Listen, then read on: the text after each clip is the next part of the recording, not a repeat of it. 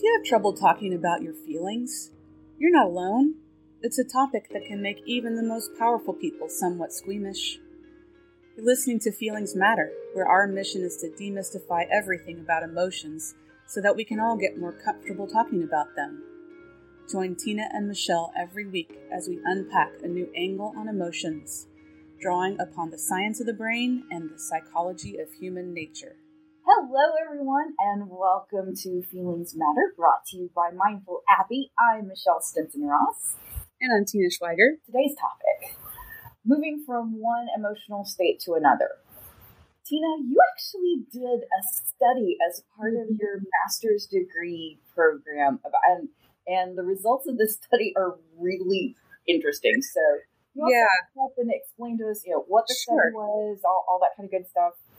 So there's, first of all, emotional intelligence, being aware of your emotions, being able to regulate your emotions, being able to leverage them in positive ways in your life is a skill that can be developed.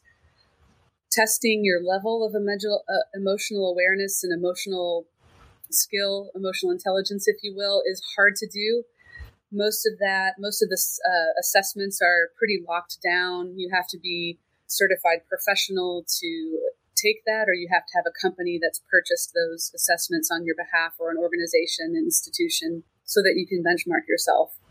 My goal, especially with Mindful Appy and especially with talking about Feelings Matter, is to start making that benchmarking process more accessible to people so that they can truly understand where am I now in that emotional intelligence process, and where do I want to be, and how do I get there?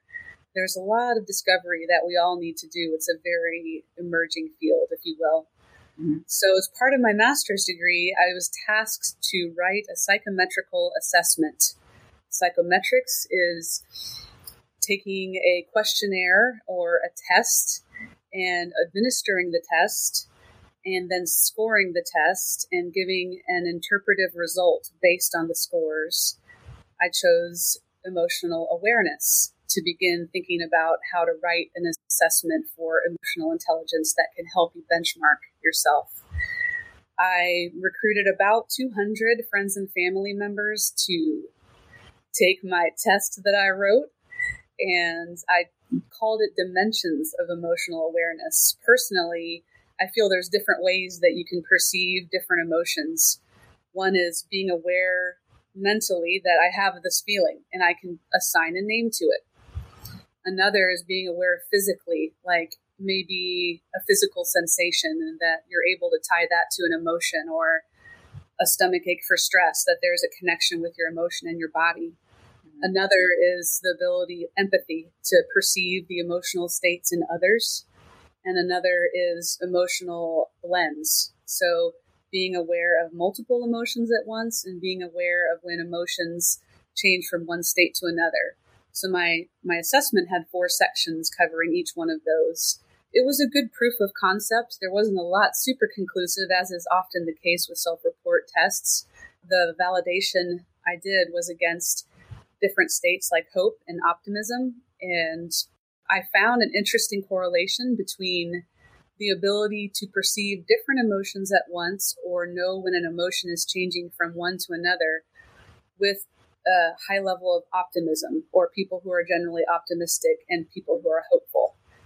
And looking a little bit deeper into the research, I was able to find some literature, some studies that do show a connection between optimism and people who are optimistic having a higher level of emotional intelligence, being higher on that benchmark, if you will.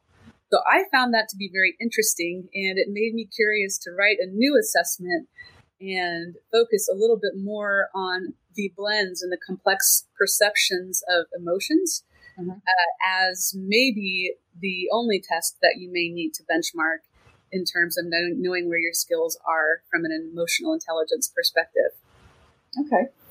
So what does that all mean? Yeah. What does it look like in real life? What does it look like? Understanding is like, okay, that sounded really academic, but how do I actually do that? Let's unpack that a little bit. So I would say that if you have a tendency to look at the sunny side, if your rose-colored glasses, if you're optimistic, okay, it's likely that you have a higher emotional intelligence. Your skills and social emotional competencies are higher, and your ability to perceive emotions as they change from one to another and name those is more acute. It's better. So this is an interesting way to benchmark it. The ways that you can improve that skill is to start naming the emotions when you see them. There's a resource, 6seconds.org, which is the website that I love. We've got what they call the Plutchik wheel emotions. And apologies, somebody correct me if I'm not saying that correctly, because I'm sure I'm botching the pronunciation. And this wheel of emotions is helpful in starting to navigate what different feelings you're experiencing. For example, if I'm getting ready to give a speech on the stage in front of hundreds of people, I've only done it a couple times in my life, but I can tell you at that time, I definitely can look at this Plutchik sticker wheel and say that I felt apprehension bordering on fear, maybe even as deep as terror. And those three are all increasing levels of intensity of the same type of feeling. I also had anticipation because there was a bit of excitement and interest as well. Looking at a resource like that can help you start pinpointing and getting practice figuring out exactly what you're feeling, and it's probably way more than just one, or just good and bad. So how has it applied in your life, Michelle? Public speaking, certainly for me as well. I will say that over the years, I've probably gotten up on stage and yammered away more than you have. Yeah. At this point, I'm pretty fearless about that one. And I think a lot of people can relate to that, kind of, oh, that's a scary thing to have to do. You're putting yourself out there. That's the bravery of being vulnerable, right?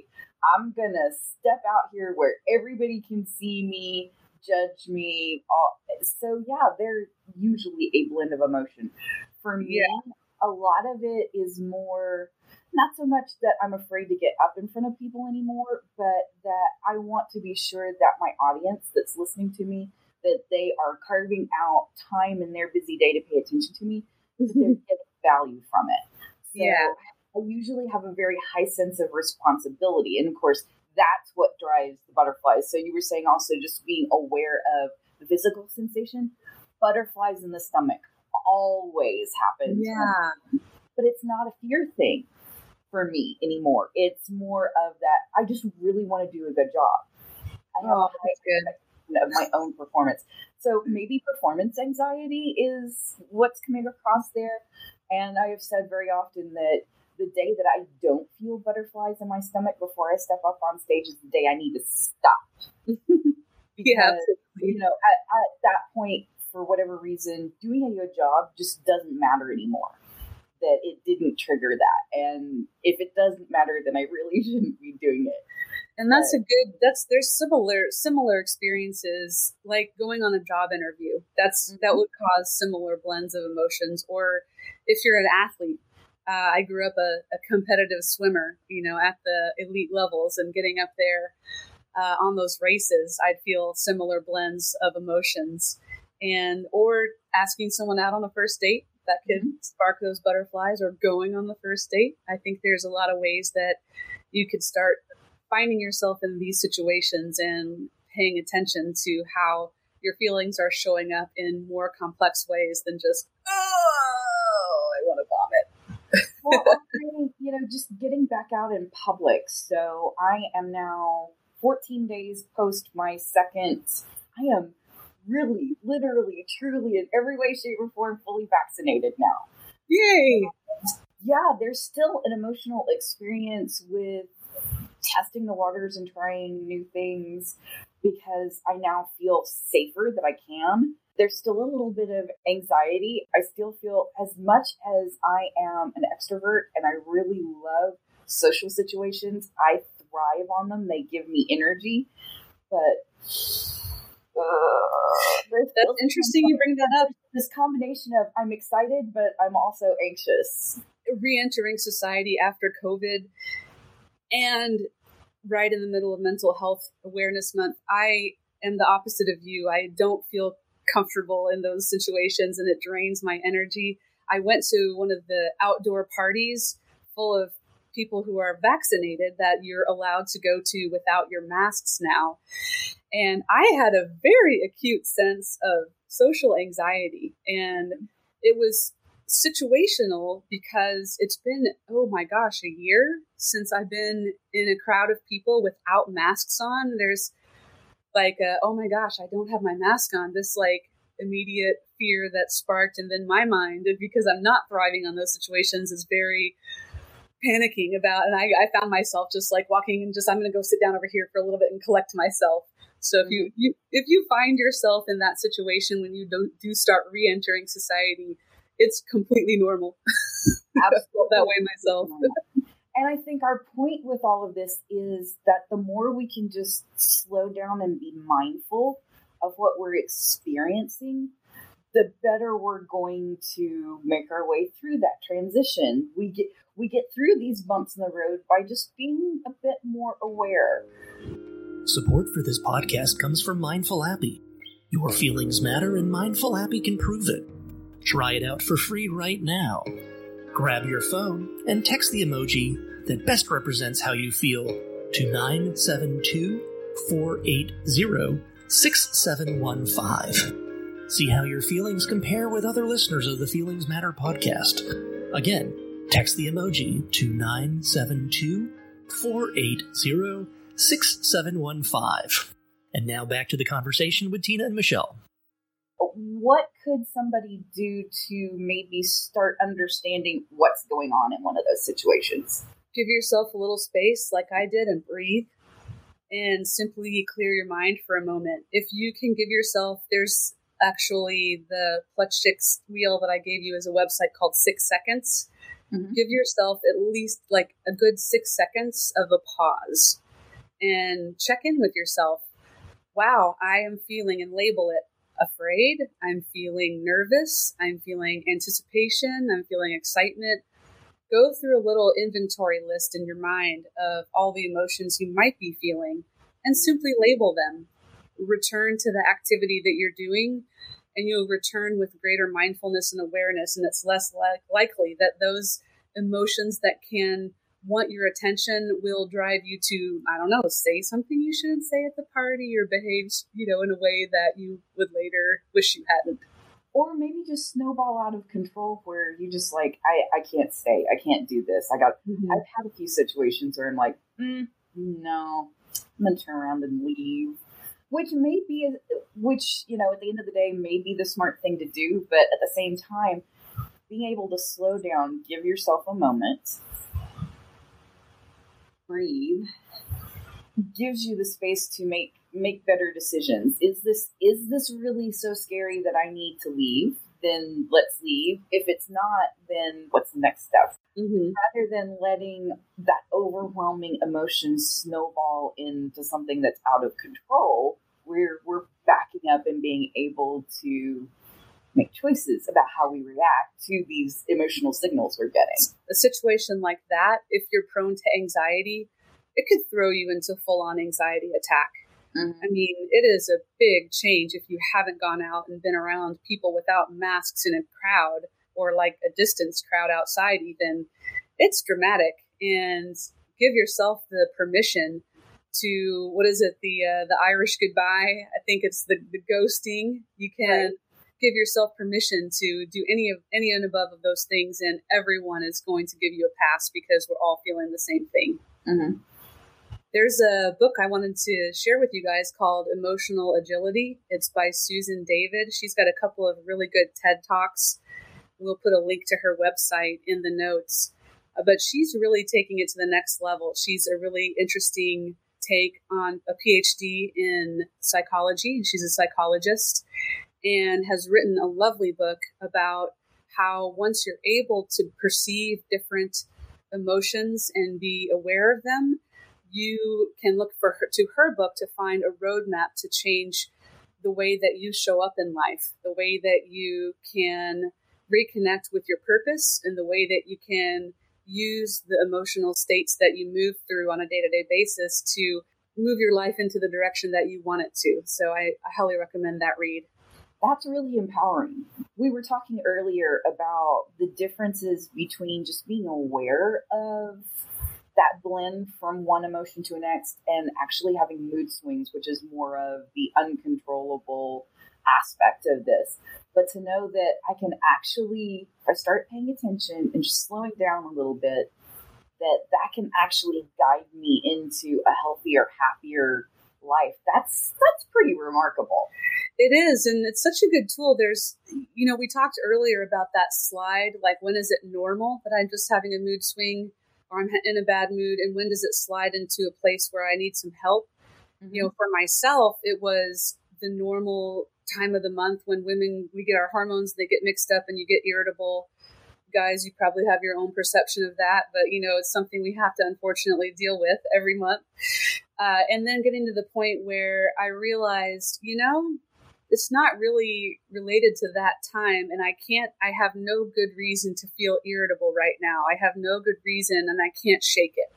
Mm-hmm. For me, that's the clue. When I get to the point where I'm not able to ground myself, observe it, and move through the emotion, that's for me a signal when I need to pick up the phone and maybe book an appointment with my psychologist or, the doctor or whomever it is, the various folks that I go to support for my own mental health. And it's make you feel better. It's good. It's a good thing. Well, to know that this is something that isn't going to rule my life, that the things that I'm feeling are completely normal. There are reasons for it. This doesn't have to be out of control, and that it's okay to seek help and find a path through it. Every bit of that is empowering. Every bit of that puts us on the path to being happier and healthier and better balanced. And all because we can acknowledge that feelings matter and that we don't have to stuff them or ignore them or any of that. The other correlation with optimism with emotional blends in my study was hope. And it did occur to me as you were speaking, another thing to look out for in terms of mental health is if you ever feel like that there is no hope for you, that you cannot conquer this, that you're stuck, that's a definite warning sign, and you need to pick up the phone immediately with one of those helplines. And as you move through your treatment, work on identifying those emotions, work on naming them. And as you work on that, there is a correlation and some evidence that says that it will improve your state of hope. Is there also a correlation between that level of optimism and hope with empathy? I feel like awareness and empathy are very closely tied. You would think so, and I was expecting to see a correlation with empathy, but I didn't see anything meaningful with empathy. Now, there's a lot of reasons that are academic. Could have been the way I asked the questions. It could have been the way I scored it. Doesn't mean by any stretch that there isn't a connection there. I saw a very, very small one. And even with hope and optimism, it was nothing more than a 0.3 or closer to a 0.4. It's very, very small. So, it just tells me that we have a little work to do to start doing another version of that. Well, it also could be indicative of the fact that empathy is something that you can learn. Mm-hmm. Whereas maybe optimist, pessimist, that's kind of how you're wired. Empathy, however, is something that can be learned. Agreed. We have to plan our whole session around empathy coming up. We've got quite a bit to unpack, and I am frankly really happy to know that just as we're getting this podcast really up and running and finding our groove, that now is Mental Health Awareness Month. I feel like we've got enough of a groove, we've got enough of things to say that hopefully we can help other people kind of connect to how much feelings matter, how they can engage with that, how it can lead to a healthier, happier life. I feel like, it seems like now is just the time for all of the things. It is the time for all of the things. Start asking questions. Start with yourself. Before we go, Tina, is there any application, anything that we should be aware of as far as how this applies in the workplace? A lot of people are still work from home. I have heard from several people that their companies are actually providing bonuses, time off, all kinds of incentives for their staff to get a vaccine, but we're not quite there where people can return to an office or return to a workspace. How does understanding how emotions blend from one to another, how is that going to help us as we make those types of transitions? I would say it's most important for managers and leaders in organizations to pay attention to their staff. There is a lot going on right now, and now is the time when re-entry into the workplace, re-entry into the social sphere, changes, it's going to start piling up, and those complex emotional situations are going to come up. So pay attention and be aware and be willing to ask people, what's going on? How are you feeling? How are you doing? Especially this month of Mental Health Awareness Month, make sure that every day at least pick one person on your team and ask them a very open-ended question that is, how are you doing? And wait for their honest response. If you're having a hard time getting an honest response, consider sharing a personal story of your own, and that'll probably help them feel a little bit more safe in sharing it with you. If you need to talk to somebody, if you need some help, you can reach out. The NAMI helpline, 1-800-950-6264 is available weekdays from 10 to 8 Eastern. If your need for help is much more immediate, you can always text NAMI, NAMI, to 741-741. And that's 24 hours a day, 7 days a week. Take care of yourself. Such a great organization, such a great resource. Take advantage of it. Don't delay. Thank you. Thank you, everyone, and have a great week.